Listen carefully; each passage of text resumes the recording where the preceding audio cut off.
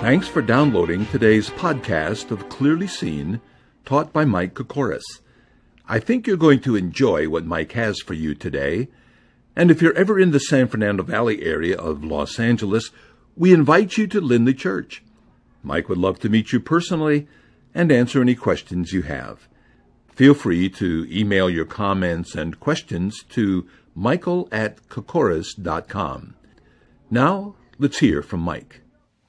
On more than one occasion, I have presented the good news of forgiveness of sins through faith in the finished work of Christ, only to have someone say to me, "But why are there so many hypocrites in the church?" Ever had anybody bring that up to you? I'd be interested. You ever heard anybody object to Christianity because of the hypocrites? Well, that's a very common objection to Christianity. Then they tell me all kinds of stories, like, there was some Christian who cheated them out of money, or I remember years ago one fella complaining because a pastor he knew ran off with the organist, or the treasurer ran off with money. They come up with all these kinds of stories.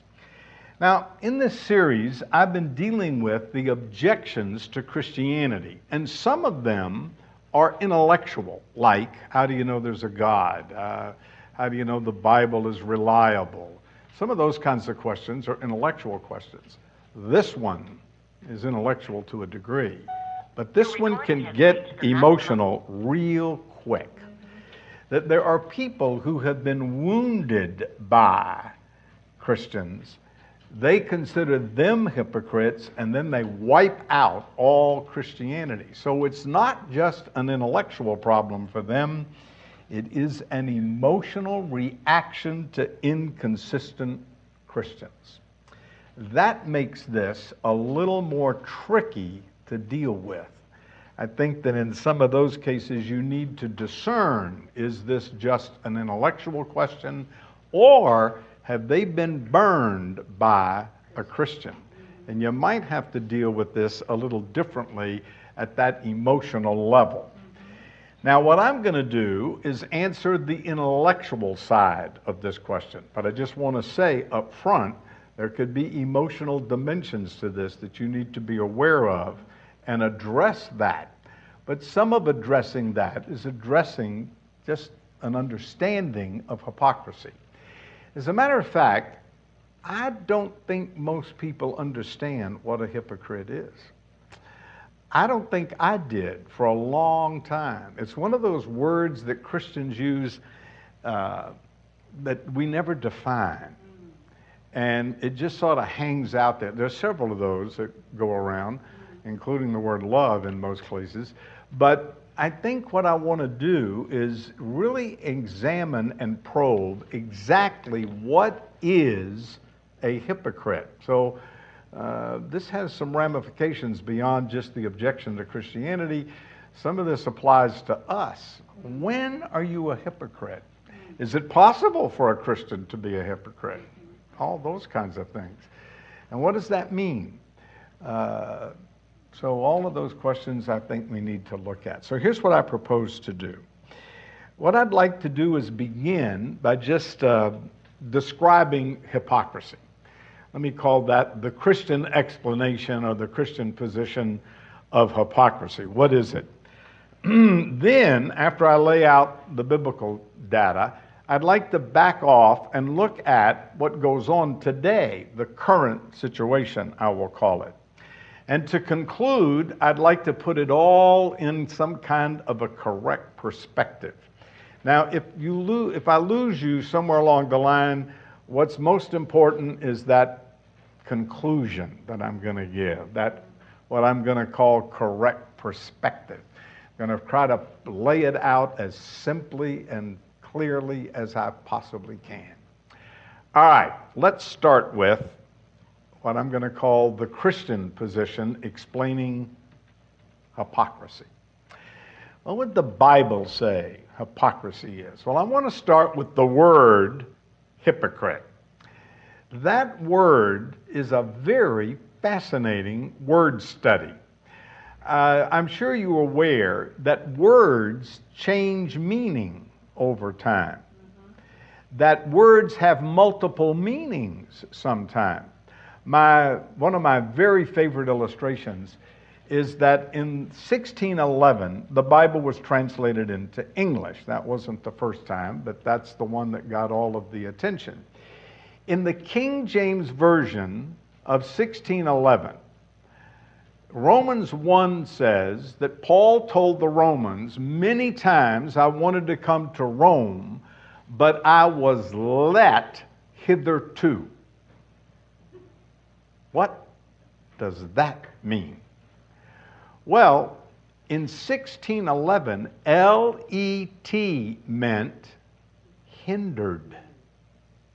What the Greek text says, and all modern translations, including the New King James says, is many times I wanted to come to Rome, but I was hindered. But the word L-E-T, let, has completely reversed its meaning in the years since 1611. Fascinating. Now, that's just an illustration. The word hypocrisy hasn't done exactly that, but something similar. So let me give you a quick summary of the evolution of the word hypocrisy. For example, originally it meant simply to answer, to reply. That's all it meant. Then it came to mean to answer on a stage or to play a part. Now, there's nothing negative at this point. Matter of fact, this word simply means at that point that you are an actor. That's all it means. There is an ancient orator, who was favorably called an exceptionally and many-talented hypocrite. But what that meant was you were an exceptional and many-talented actor. That's all it meant. So at that stage of development, the word hypocrite was favorable. It was good. But the meaning degenerated to come up with a bad sense. And in that sense, it meant to play a part off stage. Now, when you're on stage, everybody knows you're acting. When you're acting off stage, they don't know whether you're acting or not, and this takes on the flavor of a negative meaning. So then, it means to put on an act, to prepare, or pretend, I should say, to be something or someone that you are not. And that's the core meaning of hypocrite. You are pretending to be something, but you are really not that person. Now, that's sort of the meaning I have for hypocrite for many years, that it's simply pretending to be something that you're not. But then when you're pretending to be something you're not, you often say you commit a sin. Fill in the blank. Well, is it possible to commit that sin and not be a hypocrite? Is every time you sin, you're a hypocrite? Then what's the difference? And that's what I don't think I understood most of my Christian life until I delved into this. As a matter of fact, one of the first things that got me started, there's a radio talk show host named Dennis Prager. He is a Jewish fella, and most of what he has to say is about political issues, but he very much knows the Hebrew Scriptures.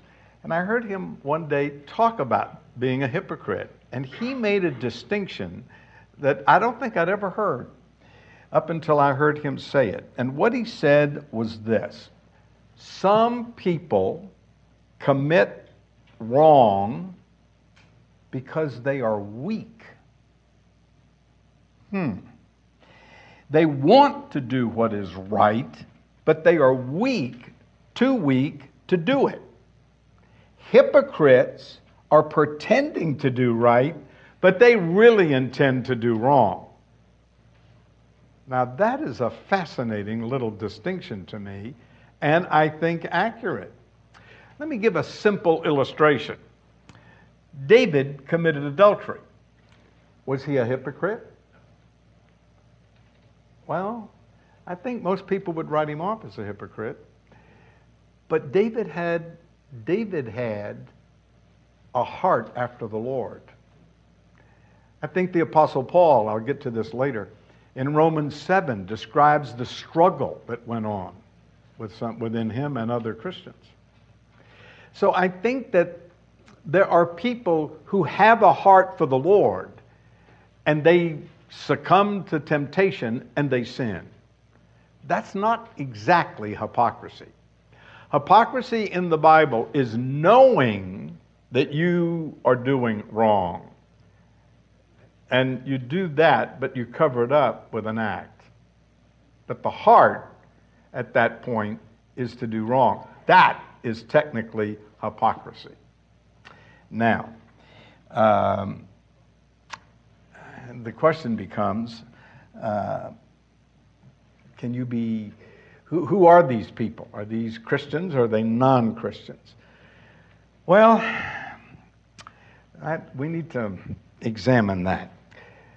Turn to Matthew chapter 23. Matthew chapter 23. This is the longest passage in the Bible on hypocrisy, and it's spoken by Jesus himself.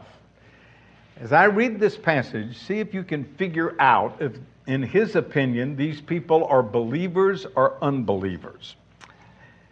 Matthew chapter 23, and I'm going to start reading at verse 13.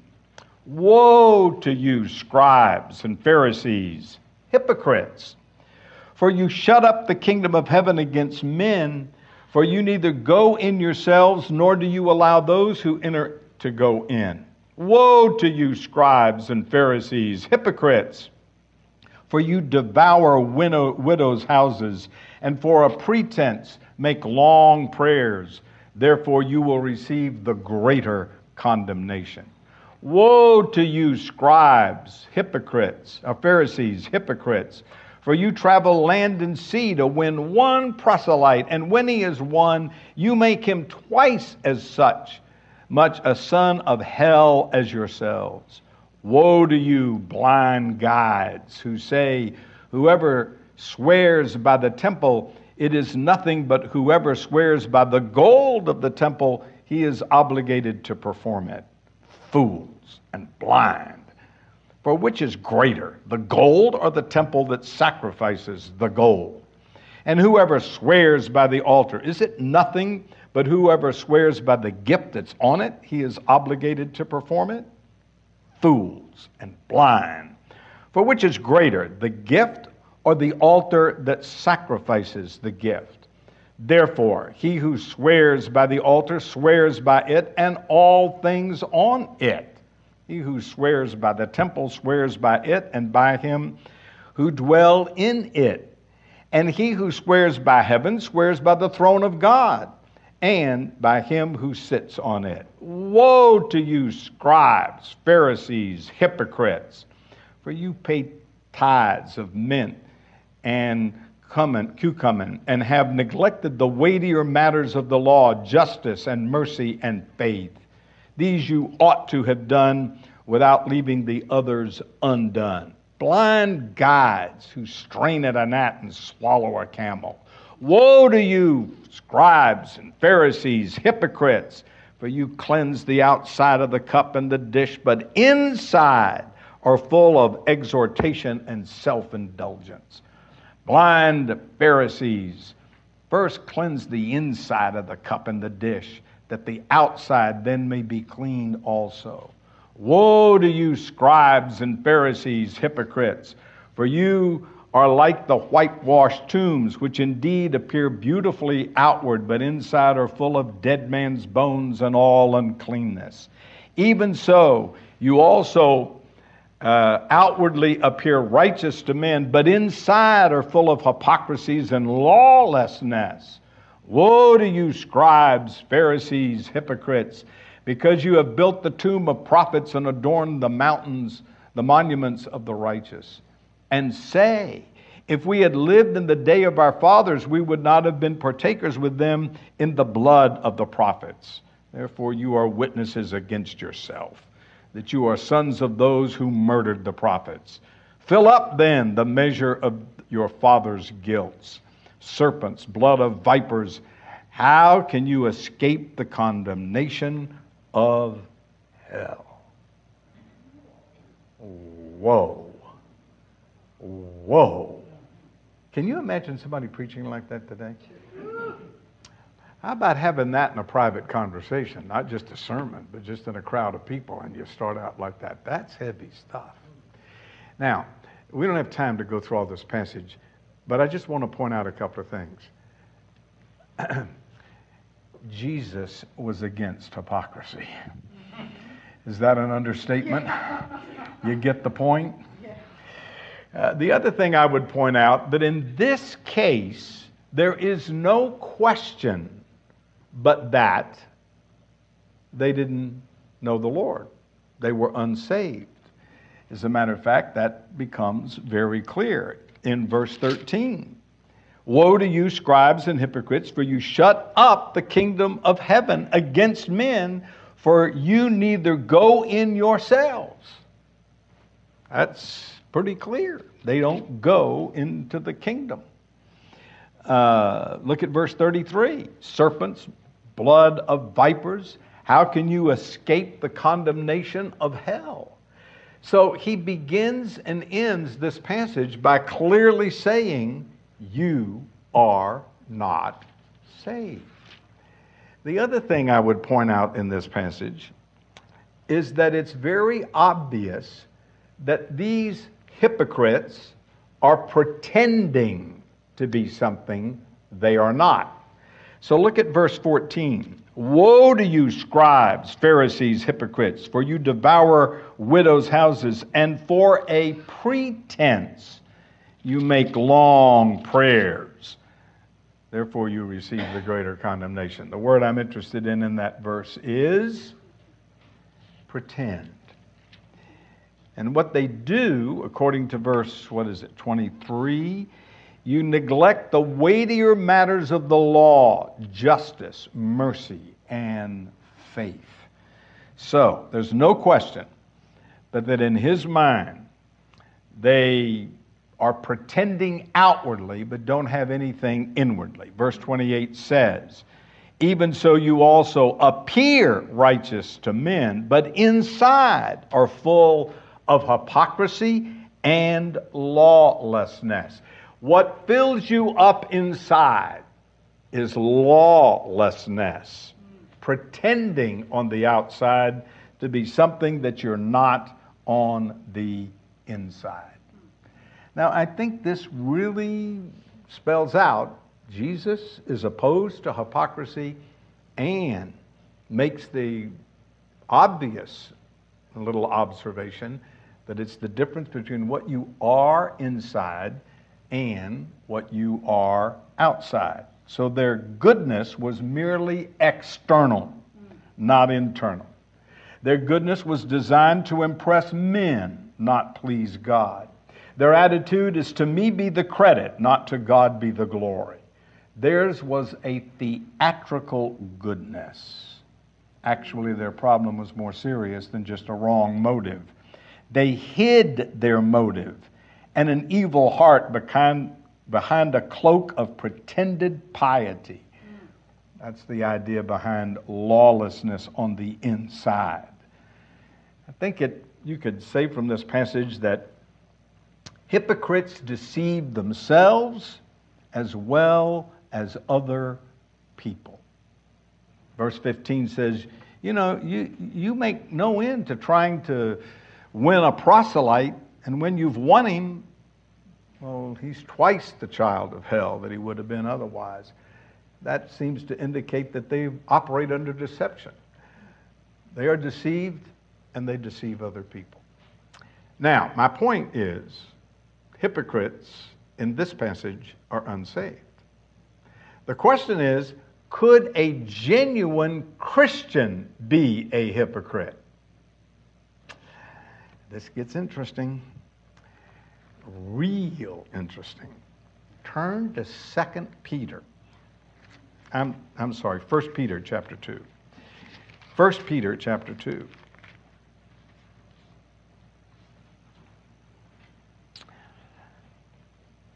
The last verse in chapter 1 says, "Now this is the word by which the gospel was preached to you."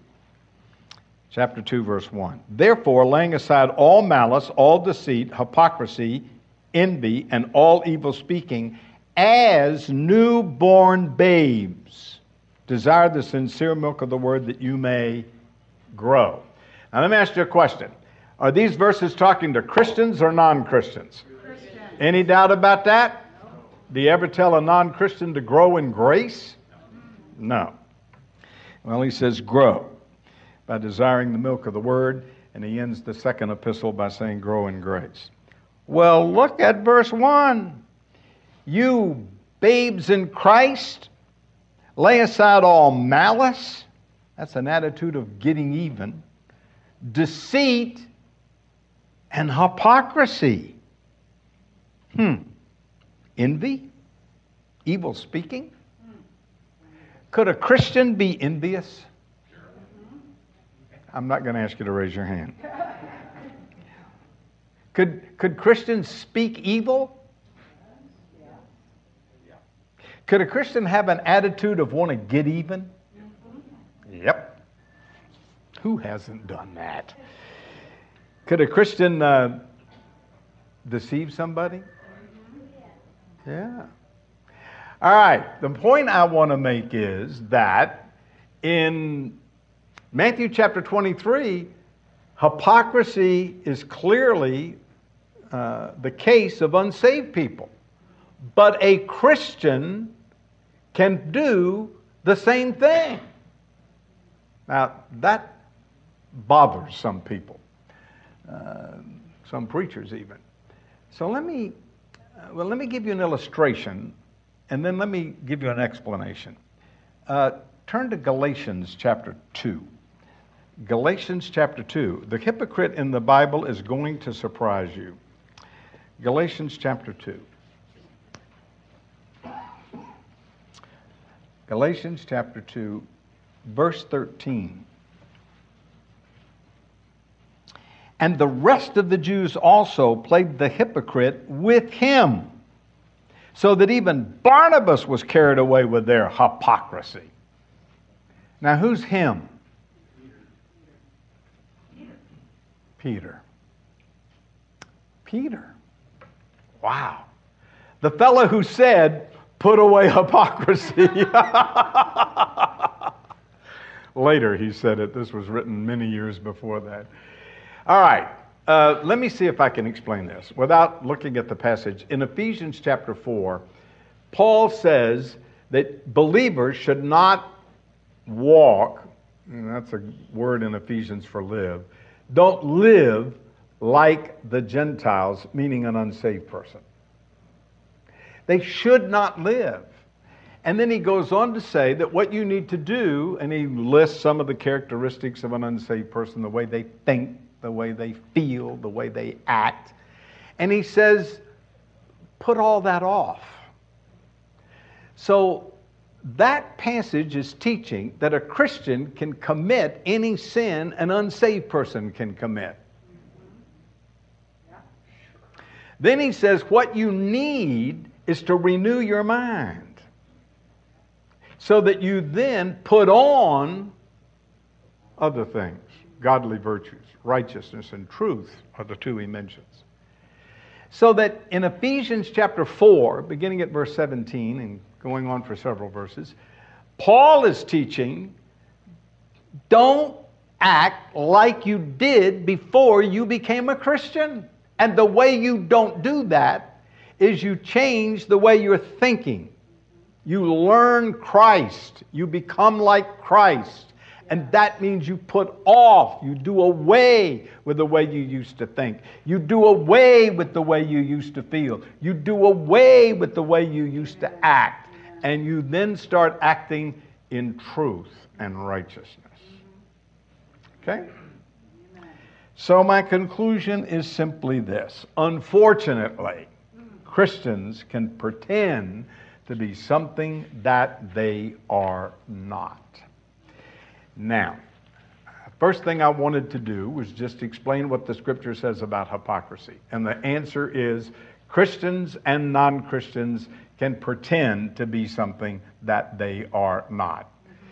Now, that doesn't mean every time you sin, you're being a hypocrite. Some people sin because they just are weak. They know better and they struggle with it and they sin. Hypocrites intend to do something wrong and cover it up by the way they are acting. It's a little different. All right, the second thing I said I wanted to discuss is, okay, that's the biblical information. What is the current situation? What's the current problem? Well, the current problem is that people use this issue as a stone to throw at Christianity. It's one of the objections. Sometimes they will use things like, and I've had this brought up to me, they will bring up things like the Crusades or the Spanish Inquisition or the Salem witch trials. And they will use all of that to say, look what was done in the name of religion. And let me tell you, a lot of evil has been done in the name of religion. Pascal wrote, men never do evil so completely and cheerfully as when they do it from religious conviction. And that's true. Matter of fact, Christians who think they're right have done all kinds of things to run over other people. And so, unfortunately, that's true. Or they'll bring it into the present, and they usually come up with things like, well, that Christian cheated me out of money. It was financial exploitation, or adultery, or lying. Now, frankly, some of those people might not be saved. They might be church members, but that doesn't mean they know the Lord. You know, I'd like to know if they were going to a gospel preaching church in the first place. So some of them could be unbelievers.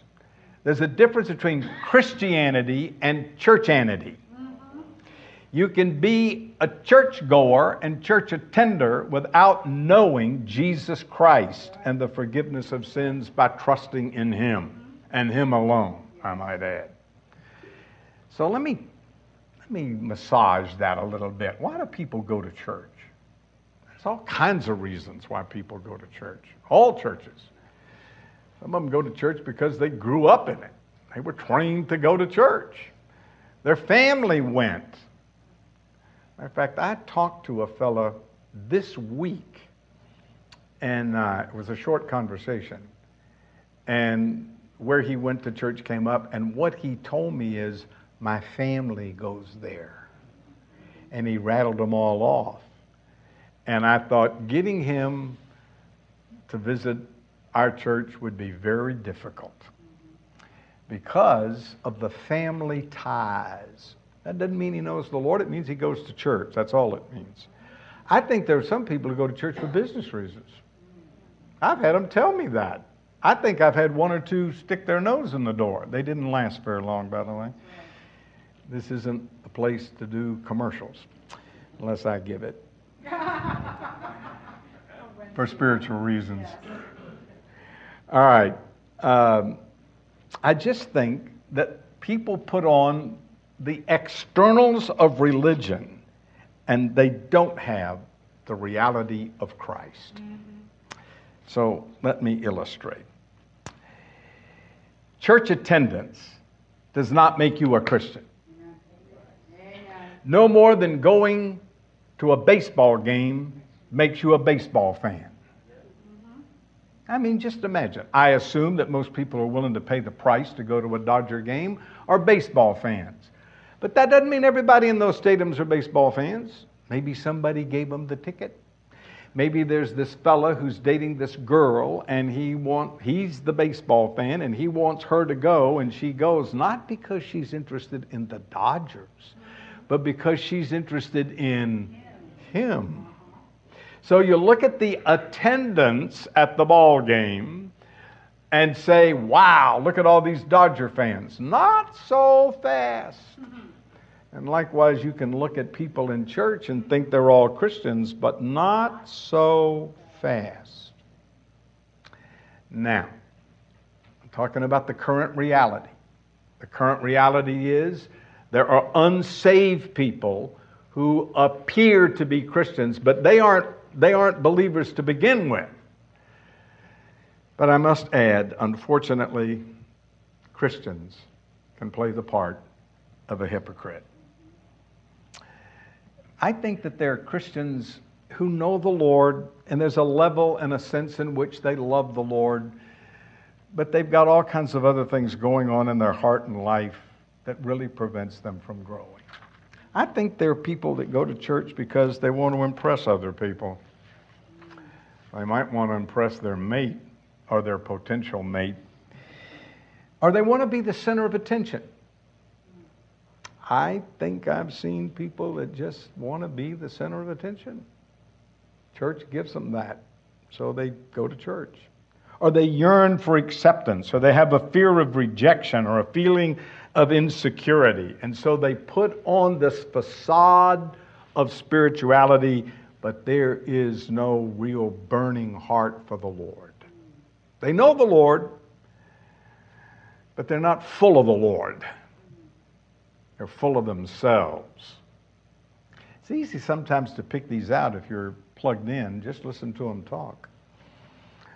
My wife's sister, Linda, has a little proverb.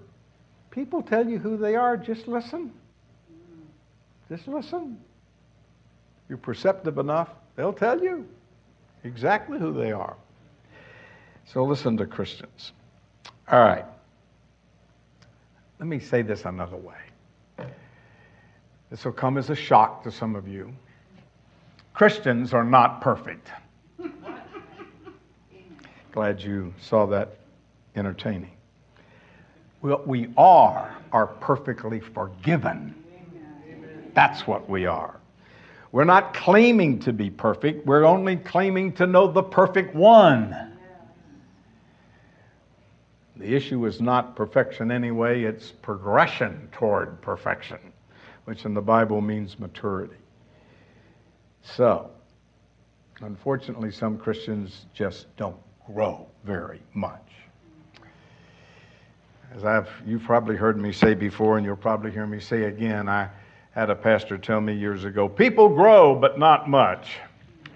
And I would add to that, people grow, not much, and when they do, they grow slowly. And if you want to see an illustration of that, just go home and look at the potted plant, or the dog, or the cat, or the kid. Life grows slowly. Now, there are some dramatic stories of people who changed on a dime. I've heard them, and so have you. Those are the exceptions. Growth is usually slow. So, we're not perfect. We still have the capacity to sin, and we need to grow.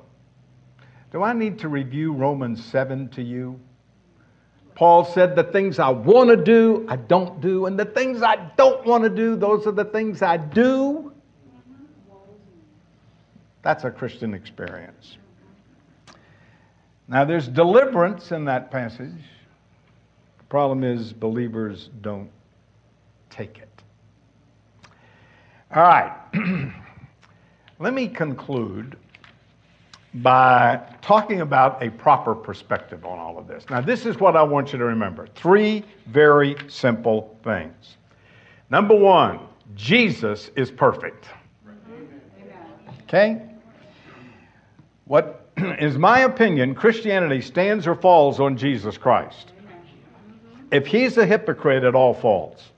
If he's perfect, it stands. It's as simple as that. One of the best descriptions of this I ever heard came from a book entitled I'm Glad You Asked by Boa and Moody. They said, and I quote, Jesus spoke the noblest words ever spoken, and the standards he raised were so high that they were humanly unattainable. But in the life of Jesus, his words and work were seamlessly a piece. His perceptions were perfectly matched by his practice. He spoke of loving one another and displayed unmatchless compassion for people on every level. He spoke of servanthood and became the model of the servant. He spoke of obedience to the will of his Father and walked every moment in complete dependence and submission to the life and will of God. He was the humblest and wisest man who ever lived, and his character was perfectly realized by the fruit of the Spirit: love, joy, peace, patience, kindness, goodness, faithfulness, gentleness, and self-control. He spoke the truth and lived the truth. And when publicly asked, "Which one of you convinces me of sin?" no one was able to respond. His own disciples who lived with him day and night for more than 3 years declared him sinless in 1 Peter 2:22 and 1 John 3:5. Jesus was against hypocrisy, and his life was the antithesis of hypocrisy. Our job is to help those who raise the question of hypocrisy to see that they actually agree with us and with Jesus on the issue. We need to tell them Christ strongly denounced hypocrisy and was the opposite of hypocrisy in his own life and character. So when somebody objects to Christianity by saying they're full of hypocrites, what do we say? We're opposed to hypocrisy too. We agree with you. Jesus agreed with you. Read them, Matthew 23. First point, Jesus is perfect and is against hypocrisy. Second point, Christians are not perfect.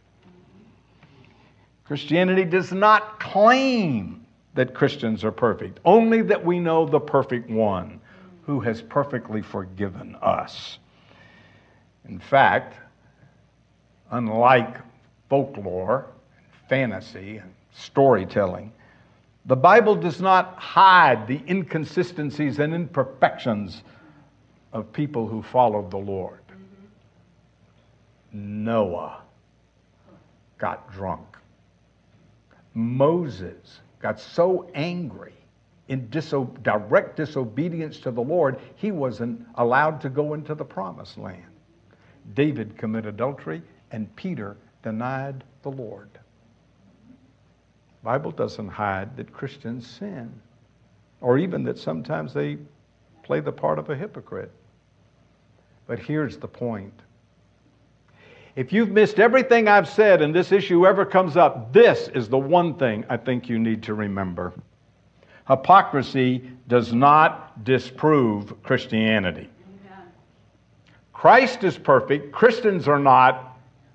But here's the third thing, and this is what you must remember. Hypocrisy does not disprove Christianity. The presence of hypocrisy does not disprove the claims of Christianity, namely that Christ is perfect, that he died for our sins, that he arose from the dead, that we are sinners, and that we get forgiven by trusting him as our Savior. That's what Christianity's claiming. Now, if you want to disprove Christianity, challenge the core. But let me go one step further.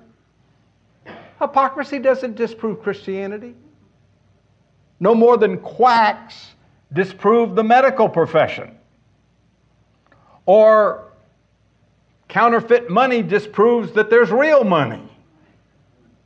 Or that a forgery in art proves that there's the real thing.